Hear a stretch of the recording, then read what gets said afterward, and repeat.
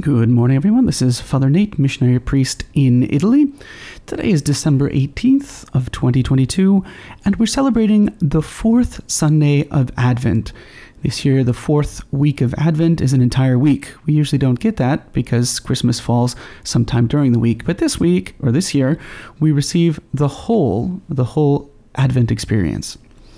Today's gospel comes to us from the Gospel according to Matthew, chapter 1, verses 18 through 24. This is how the birth of Jesus Christ came about. When his mother Mary was betrothed to Joseph, but before they lived together, she was found with child through the Holy Spirit. Joseph, her husband, since he was a righteous man, yet unwilling to expose her to shame, decided to divorce her quietly. Such was his intention when, behold, the angel of the Lord appeared to him in a dream and said, "Joseph, son of David, do not be afraid to take Mary your wife into your home. For it is through the Holy Spirit that this child has been conceived in her. She will bear a son, and you are to name him Jesus, because he will save his people from their sins." All this took place to fulfill what the Lord had said through the prophet. "Behold, the virgin shall conceive and bear a son, and they shall name him Emmanuel," which means God is with us. When Joseph awoke, he did as the angel of the Lord had commanded him, and took his wife into his home. What's in a name? That which we call a rose by any other name would smell as sweet. That's what Shakespeare puts on the lips of Juliet in Romeo and Juliet. Basically, they say that, well, what difference does a name make? In today's gospel, Matthew recounts for us how the birth of Jesus came about. Now, there's a lot we can consider, but actually, one important thing is, well, the names that appear.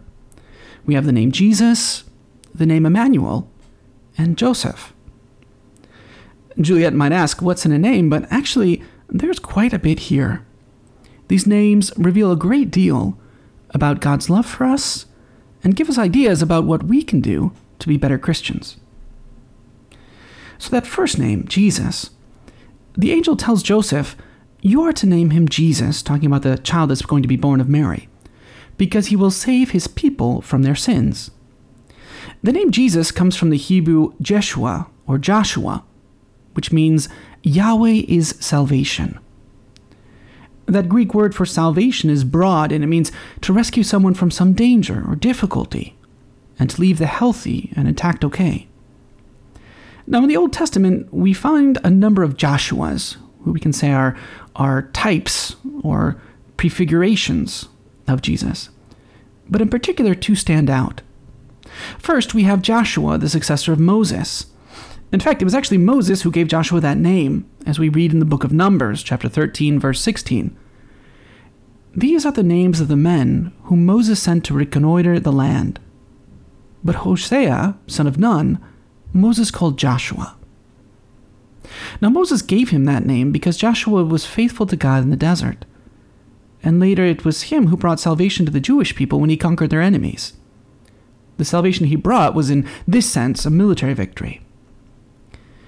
The prophet Zechariah mentions a prophecy about a different Joshua, the high priest Joshua. Now Joshua was standing before the angel, he writes, clad in filthy garments. Then the angel said to those standing before him, "Remove his filthy garments." And to him he said, "Look, I have taken your guilt from you, and I am clothing you in stately robes." And afterward, God tells this Joshua, "Thus says the Lord of hosts, if you walk in my ways and carry out my charge, you will administer my house and watch over my courts, and I will give you access to those standing here." So to this Joshua, again, this is the Joshua found in the book of Zechariah, chapter 3, thus Joshua the priest will bring salvation, a spiritual salvation brought through his priestly ministry. The problem, though, is that this Joshua has sins, and he needs someone to make him clean before he can minister to others. Now, Jesus Christ comes with both the bravery and strength of Joshua, the successor of Moses, and the power of intercession of Joshua the high priest. And this in order to bring the definitive salvation to us. We can ask ourselves, are we aware of how much we need the salvation and help that our Lord brings? Am I really convinced that I need his help every day, day in and day out, and that my little efforts just aren't enough? The second name from today's gospel isn't simply about salvation, but about the way in which Jesus brought it to us. God is with us. Now, God could have saved us from a distance with just a word from heaven or from an action far away, but he didn't.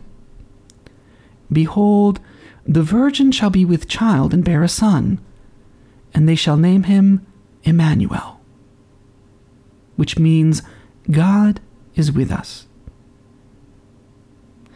We can think of the words of Pope Emeritus Benedict XVI.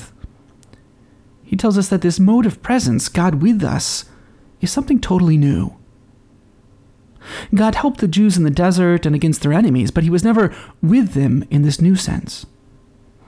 We can think, too, in Greek mythology, the gods were in the world, but against people. But, commenting very beautifully, Benedict says, from this moment of the Nativity, God is truly God with us. No longer is he the distant God who can in some way be perceived from afar in creation and in our own consciousness. He has entered the world. He is close to us. It is a message that cannot leave us indifferent. If it's true, it changes everything. If it is true, it also affects me.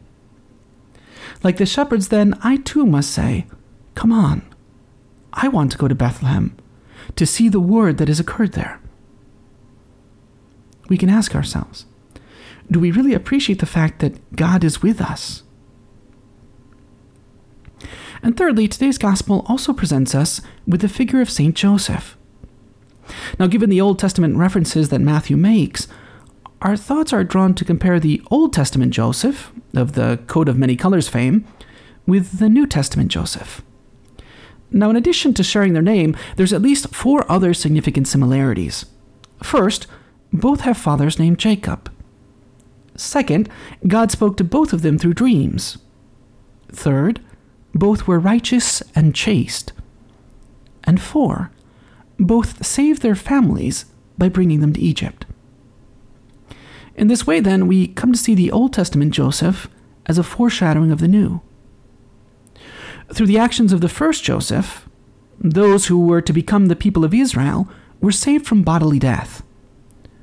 Whereas through the actions of the second Joseph, namely through his care of the Son of God, all people of the world were to be saved from eternal death.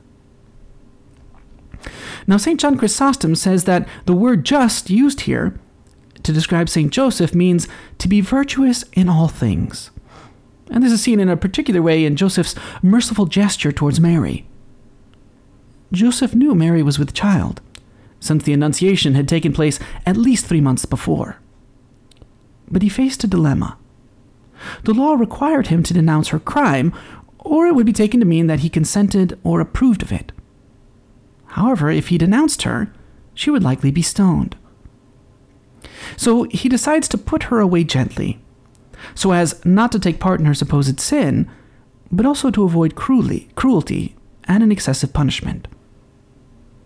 After the dream, Joseph willingly and immediately gives up his concerns and takes Mary as his wife. Here, John Chrysostom finds another example of Joseph's mercy. He notices that clearly Joseph didn't raise his suspicions to anyone, not even to Mary. Otherwise, he would have had to give many explanations. Now we can ask ourselves, how well do we follow the example of St. Joseph? Do we ask God's guidance to know how best to be merciful? To know how to avoid and reject sin and yet love the sinner? Or are we quick to judge others and to spread what we know about others or what we assume to be true? St. Bernardine of Siena writes that Joseph was chosen by the Eternal Father as the trustworthy guardian and protector of his greatest treasures, namely his divine Son and Mary. These treasures are also given to us. Today, then, let us pray through the intercession of Mary, Mother of the Word incarnate, for the grace to always appreciate these treasures, to imitate Joseph in his fidelity and in his mercy.